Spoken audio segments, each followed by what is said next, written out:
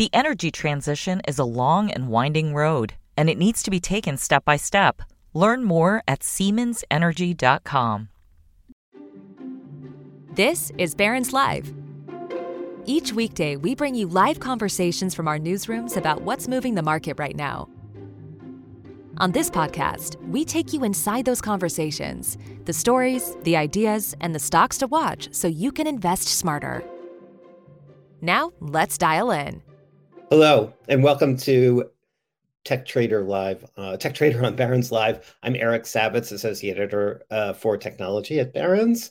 Joining me today is Tyler Radke, who is the Senior Equity Research Analyst for Enterprise Software at Citi. And we are very happy to have you with us today, Tyler. Thanks for being here. Eric, great to be with you as always. Appreciate the invitation. My pleasure. So we have lots to talk about. This is an interesting moment for the space that you cover. Well, it's an interesting moment for the markets overall, right? We're having a good day. It happens today as we sit here. The market is rallying, but the stocks that you cover have, like many technology stocks, have been hit pretty hard this year as we all grapple with lots of things, inflation and higher fuel costs and higher interest rates and maybe a slowing economy and a recession. Talk a little bit about how you think about the macro situation for the stocks you cover, and then we'll dive in a little bit. Yeah, absolutely. So as you pointed out, I think we are at an interesting time. Clearly, the software sector was one of the most, beneficiaries of what we saw during the pandemic, a big push to digitization. Many of these software companies that we covered actually saw their revenue growth rates reaccelerate. Obviously, there are some very extreme examples like a Zoom or DocuSign, which saw some pretty significant pull forward impacts. But by and large, the last 2 years were almost as good, as good as it gets in the software sector.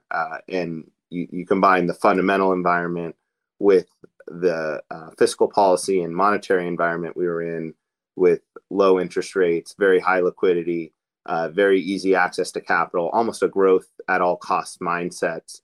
Right. Where companies were trading at these massive revenue multiples, not a lot of focus on free cash flow. And so, I think what you're seeing so far, certainly the narratives in terms of what we're seeing in price momentum is much more severe than we're actually seeing on the ground. I mean, right. Fundamentally, we've seen pretty resilient and strong results across the board. Whether it was Oracle a couple of weeks ago, Microsoft, ServiceNow, even Salesforce over the last couple of months. I think that the concern is just that software is traditionally a later cycle sector, and so as the economy starts to worsen, IT budgets could get slashed, and ultimately there could be more numbers risk as we go into the second half of this year. But taking a step back, clearly the market seems to have discounted a lot in terms of how much many of these stocks have come off the highs. So I think our view is it's still an attractive sector, still attractive place to be invested. Definitely want to pick your spots and maybe be more defensive in the near term, just because we think there will be more volatility in the months ahead.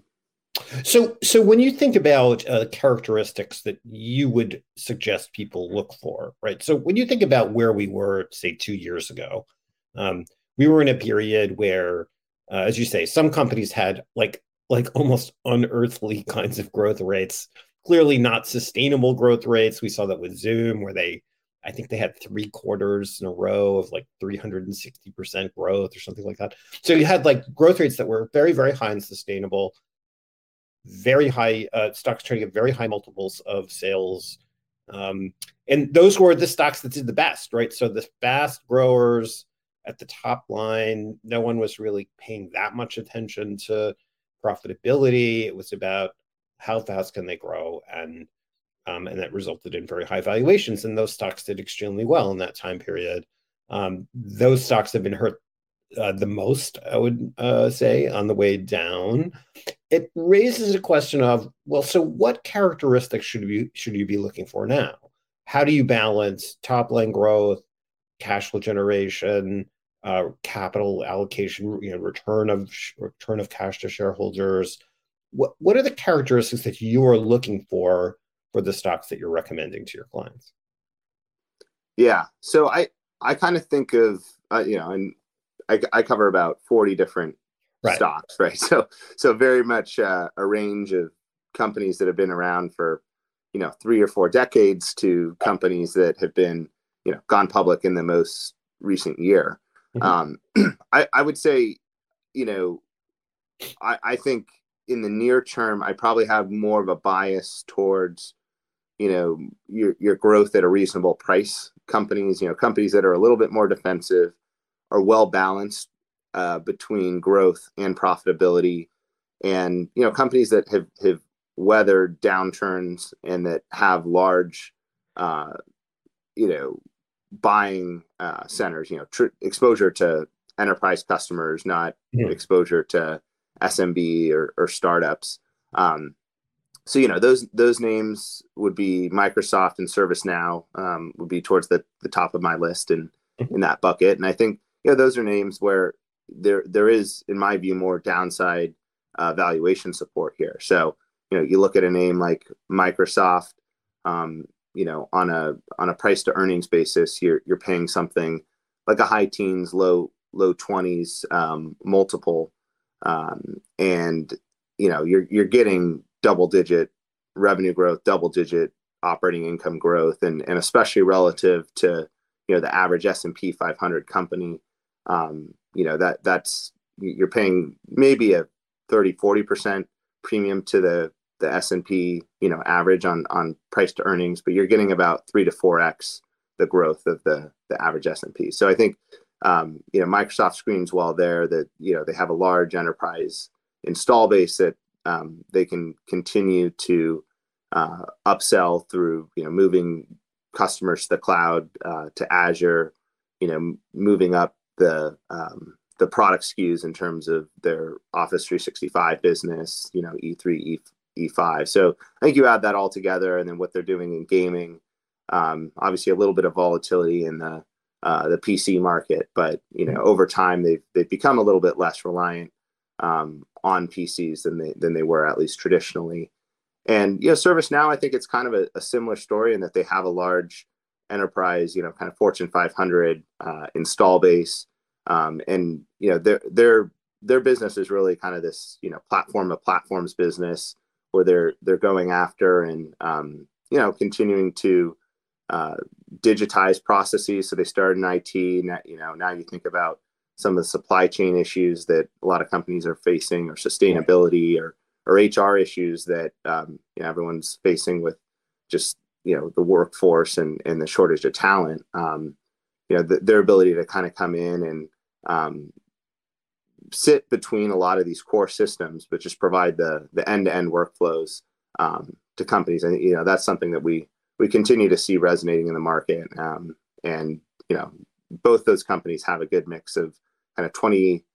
For ServiceNow, it's about high 20s organic growth rate, and expanding margin. So we think those are kind of good assets to own in this in this environment. Now these aren't stocks that are in a day like today, you can see they're up, but they're not up 9-10% like some of the growth names. Right. Well, this is what we're seeing today is sort of the way the market has tended to behave on these sharp up days, when you got it's suddenly all the more speculative stuff suddenly is the market higher. Right. It's a little shade of like 2021 or 2020 in the way the market started behaving. I want to zero in on a few things on Microsoft. So you mentioned the somewhat reduced exposure to the PC market, but they still do have exposure there, and there's no question, I think, that PC demand is moderating, to be generous. We'll see certainly at the consumer level, there's no question that PC demand is declining now after what was a hugely robust period during the pandemic for all the obvious reasons, right? We were all working from home.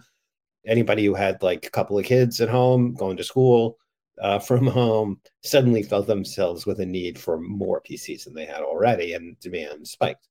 But there still is exposure. I mean, they obviously still make Windows. They still do have some reliance on the PC industry for some of their demand. Do you worry about that at all, or do you think that the rest of the business has grown fast enough that's become more of an enterprise business over time to offset that? Yeah. So certainly it is a risk, and I think we've seen the PC volatility play through Microsoft over the past few years. I think one thing that stood out, if you go back to your point, during the peak of the pandemic, when you saw really robust consumer demand, Microsoft didn't necessarily benefit as much from the strength in if you look at the IDC PC data or some of the shipment data, you didn't see quite as a big of an uptick in Windows during the peak of the pandemic. Part of that, to your point, was it's more consumer strength, low end. Chromebooks were really right. big. Chromebooks were very strong. In school. So Microsoft didn't necessarily have exposure there. And so I think now on the way down, as we think about that source of strength kind of moderating a little bit, they're not as exposed on the way down. Now that being said, I still think there still is some risk to PC numbers. And I know our hardware team, which we get a lot of data points from Asia, we did recently cut our PC numbers. And so, but again, it was more on the low end where Microsoft has lower exposure. I think it is a fair question. What is the sustainability of PC growth, even at the enterprise, right? But I think as companies are kind of thinking about the future of work and what is their office space look like longer term, part of that is a look at kind of a refresh on the PC side. You have a Windows update schedule as well that's driving it. So certainly something to watch, but I'd say so far nothing has been too concerning because it's been more at the low end of the market. So one of the biggest things that happened in the Microsoft sort of storyline over the last year or so is their bid for Activision. So clearly that would be the largest acquisition that Microsoft has ever done, and a huge bet on the future of gaming, maybe the metaverse. I don't know if you want to interpret it that way, but certainly a big bet on gaming. Now they of course already had a big bet on gaming. They make the Xbox consoles. They have popular games like Halo. Like they've been playing in games for a long time. But this is a kind of doubling down on their bet. Now I would note that the street seems to have some doubts about whether this deal will close. There's no financing issues. Like Microsoft has made it very clear, this isn't going to impact anything. They're going to keep buying back stock. They're going to keep paying a respectable dividend. It's not a financing issue. It's a regulatory problem, potentially, or at least it's seen as a regulatory problem. Do you think it turns into one? Well, how would you, the stock is trading like there's serious doubts that they can close the deal. And I know that you don't cover the gaming space, but how do you think about this deal for Microsoft? What do you think happens? Yeah. So again, my colleague, Jason Bazinet, covers Activision in the gaming space. But, I think it just is kind of the regulatory doubt that we're seeing on Activision versus maybe their most recent acquisition before that, which was Nuance, which kind of closed without major issues. And clearly we saw Oracle close Cerner in a pretty rapid pace, considering the size of that deal. It does feel like at a high level, like the regulators are more focused on certainly anything that impacts the consumer. So B2B, that rarely is there any type of issues from a regulatory perspective, but obviously the gaming franchise impacts the consumer more than a B2B acquisition. So I think that's why you're potentially seeing a little bit more skepticism there. But if you take a step back, I mean, even if they close this deal, it's not like they're even going to be the dominant player, in the gaming side. Obviously, you have Sony, and so it is a pretty well diversified landscape. Obviously, I think there will be some questions in terms of like, what do they do with those key studios that sit under the Activision Blizzard umbrella. But I guess my view is it probably gets done just from the standpoint that I think you take a step back and kind of look at the evidence, but I'm not. I won't pretend to be an expert in terms of like regulatory dealings. Right. But okay, yeah. we will see what happens. So I want to run through a few names that we have some questions from our viewers, and there's a few others I want to add to the mix. So you mentioned in passing Oracle, which just had a very good quarter and provided a strong, although a little bit messy guidance going forward. They, of course, just completed what was their largest acquisition ever, Cerner, which is a health records, electronic health records company. It's a very large deal for Oracle. And they do seem to be getting some traction in their push to sell cloud-based versions of their database and application software. But there's still, there's always a little bit of skepticism about Oracle. The stock was on a tear last year until they announced the Cerner deal, and then the stock, gave up most of its 2001 gains in the process. How are you feeling about Oracle from here? Yeah, I think I got most of that. There was just a little bit of a yeah. So basically, yeah. So what's your take on Oracle, Tyler? Yeah. Yeah. So we've had a neutral rating on Oracle, but I would say we have been kind of gradually warming up to the story here over the last few quarters, just as you've seen organic growth reaccelerate. In fact, this past quarter, which was kind of this last quarter before you start to layer in Cerner into the numbers, you saw them grow organically 10%. That was actually the fastest growth rate that they've delivered since, I think, 2010. So pretty impressive kind of turnaround, if you will. And I think really it just has to do with the mix shift in their business. They've been investing a lot on Oracle Cloud, both on the applications business, through things like Fusion, as well as the acquisition they did years ago of NetSuite. And then on the cloud infrastructure side, I think they've really reinvested in OCI, which is Oracle Cloud Infrastructure. During the pandemic, they brought on Zoom as a big reference customer. Zoom obviously needed all the help they could get in terms of new cloud capacity because the surging demand. But now you've seen them, not only start to bring some of their customers over onto Oracle Cloud, because almost everyone runs Oracle databases. So why not run Oracle database on Oracle Cloud? You saw over the weekend that TikTok, ByteDance is also moving to Oracle Cloud. Right. So you are seeing a little bit more momentum there. It's definitely encouraging. I guess what keeps us from having a buy rating, I think that the results, historically, having followed Oracle for a number of years, they've tended to be a little inconsistent. I mean, even this quarter, you saw kind of cloud revenue miss their expectations, even though it was a good bookings quarter, a good quarter in terms of overall revenue. And ultimately, I'd like to just get better confidence that the shift to cloud is going to be very financially accretive. You've seen some pressures on margins this year, and earnings growth has kind of really started to slow down, especially now that they're not doing as much buyback. So, I think which they've slowed because of the cash needs for certain. Right.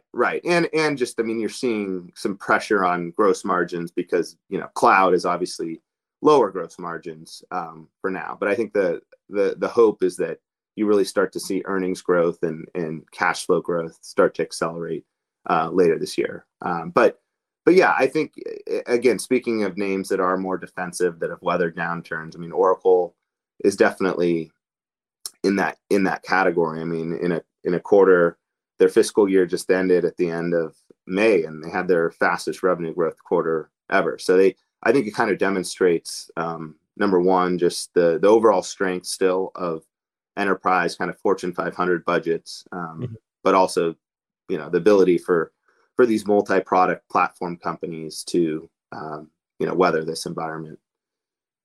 Okay, so I want to touch on a few well-known names that kind of had a boom period during the pandemic that have now slowed down some. So I'm going to rattle off a few. So one that is in the news this morning is DocuSign.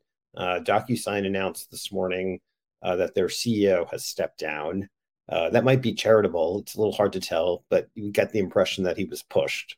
And DocuSign obviously has had a rough few quarters. They just reported their most, I guess they're on an April quarter, their April quarter results. The numbers are okay, but their guidance was not so good. And it implied not just that they were having some problems sort of adjusting their business after their own sort of boom period during the pandemic, but they're having other issues like this. So talk a little bit about what happened to DocuSign and how you might think about it with they made the chairman the interim CEO, but like what might the next CEO of DocuSign want to do? Yeah. So I think that DocuSign is has been an interesting stock, to say the least, over the last year. I mean, what was interesting, just talking about them in context of other work from home beneficiaries, was like, unlike Zoom, where you really started to see growth slow, over a year ago, maybe 18 months ago, you really didn't start to see this show up until that October quarter that they reported last year. I think that sent the stock down, 40% in a day, and you've seen just kind of leg down after leg down each time they've reported. And so I think what's been interesting is, like, number one, how quickly the growth has slowed, right? I mean, this was a company growing, close to 50% just several quarters ago, on their key KPI, which is billings. Next quarter, they're guiding to like a low single digit growth rate, right? So, I mean, it's pretty remarkable just how fast that's happened, and the fact that it happened so late. And I think when you listen to some of these earnings calls that DocuSign's had the last couple quarters, it's almost like they've almost lost their ability to forecast the business, right? It's like they're surprised by, number one, just the overall, consumption activity by customers, but they're also kind of surprised by what's going on the go-to-market side with higher sales turnover. So, I think just given that lack of visibility, it's been several quarters in a row. Clearly the press release kind of read like the board kind of took a decision and forced the CEO out. I think DocuSign is at an interesting point in that they're still kind of the market leader in e-signature. If you look at their total customer number, that's still growing pretty nicely. So that's growing, well above 20%, still above where they were growing customers pre-pandemic, which, you look at a name like Zoom, their growth even on new customers is really slowed. So I don't think you're necessarily getting a churn issue here. There's not like a competitive dislocation.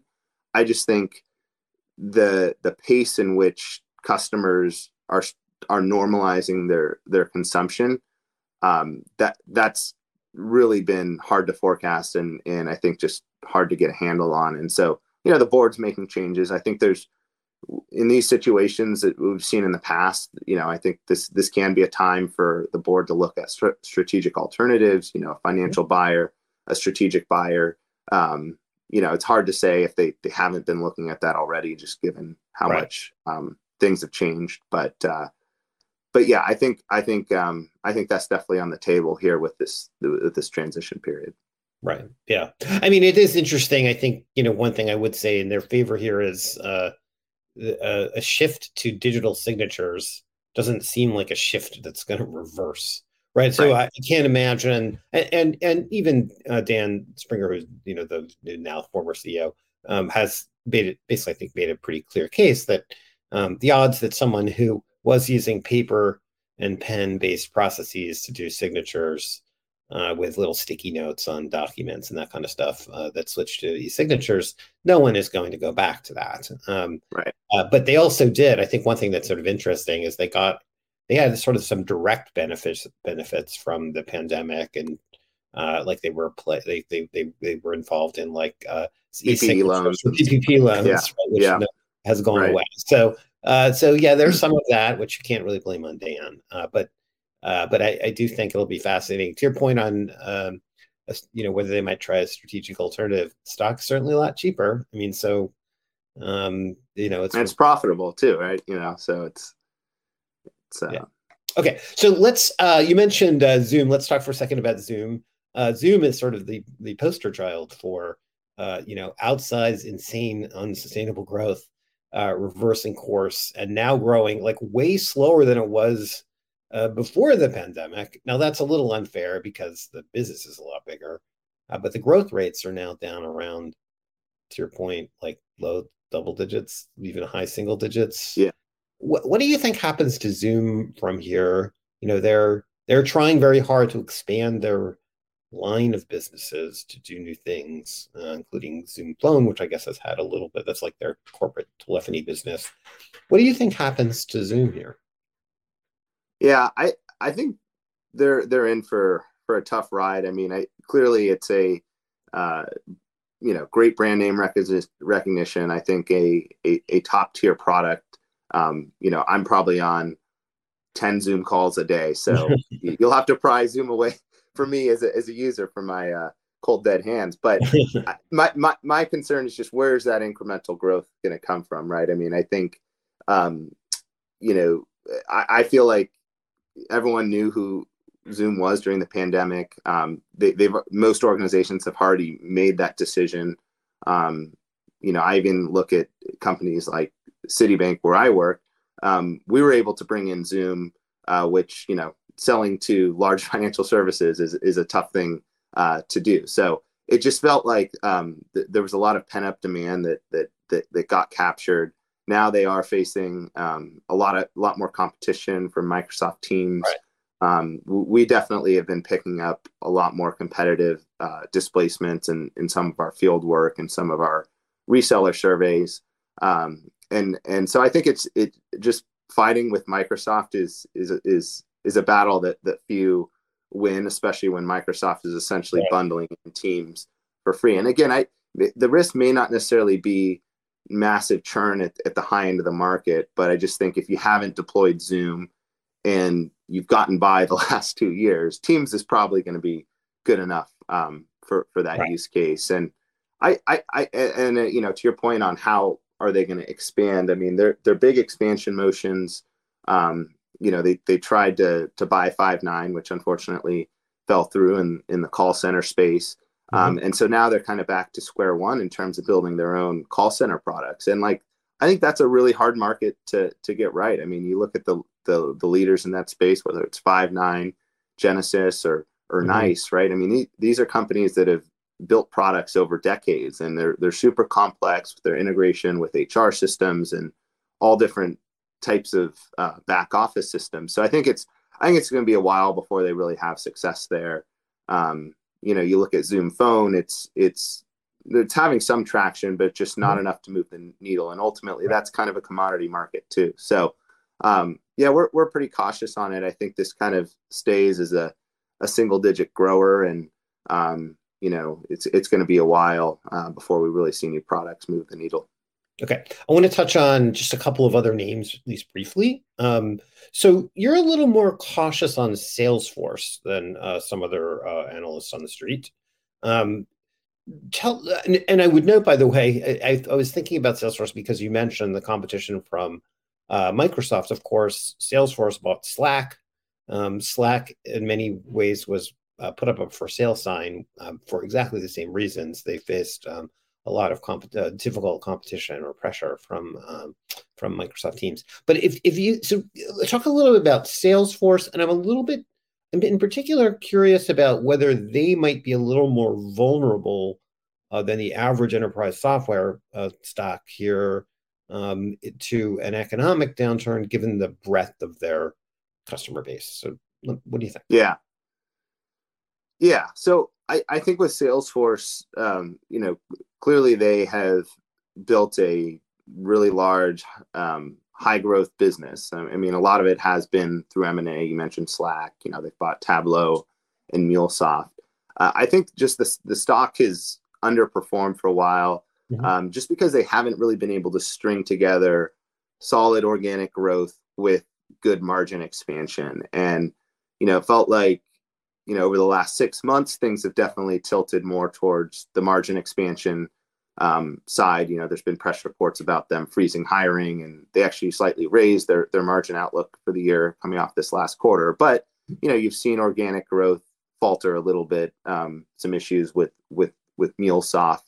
Ultimately, I think that as I look at Salesforce today, I mean it is at essentially its lowest valuation, or maybe last week was its lowest valuation. Really in its history, maybe going back to the peak of the 08-09 downturn, it was a little bit cheaper.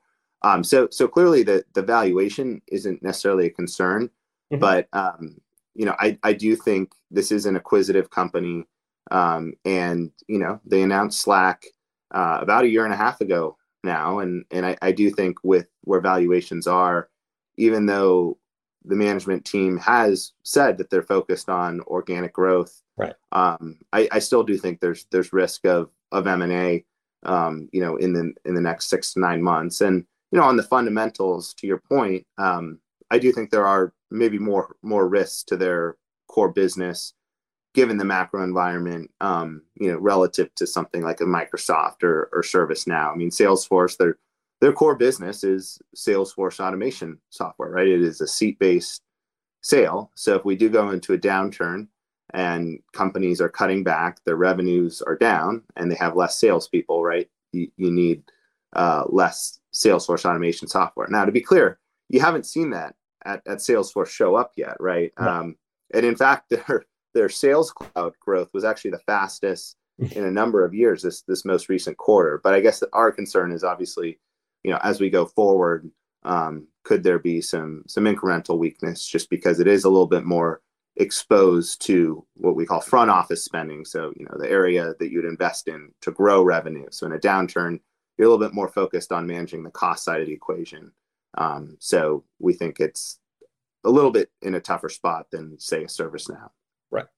Do you, so one other, I'm going to touch on two last names as we wrap this up. One is, one of the other big winners during the pandemic period was Shopify. And they had, for all the obvious reasons, everyone was moving online. Everybody's business needed to be online, or you weren't going to have a business. They saw tremendous growth. The valuation of the stock just exploded. It was trading huge, like it was one of the most expensive stocks on a price to sales basis. And the stock has really taken a beating as valuations have come back in.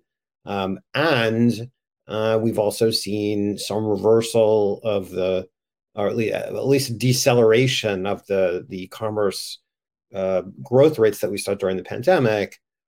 What's your sense of Shopify? How do you think about them now that the stock's dropped 75% or something like that?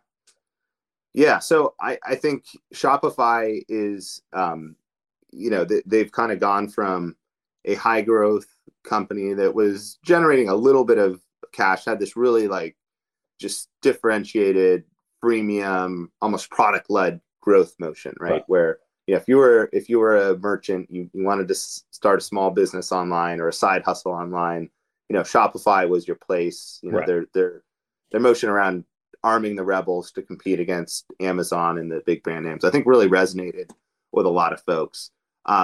it just felt like, over the last 6 months, things have changed dramatically for Shopify. I mean, they've seen, number one, new business formation was up 100%, I think, through the pandemic, right? People had stimulus checks, low interest rate environment. Now you're starting to see all the issues impacting the consumer, whether it's gas prices or inflation. You're comping the quarters of these stimulus checks, and now I think you're actually facing like real competitive threats from the like of Amazon. This whole idea of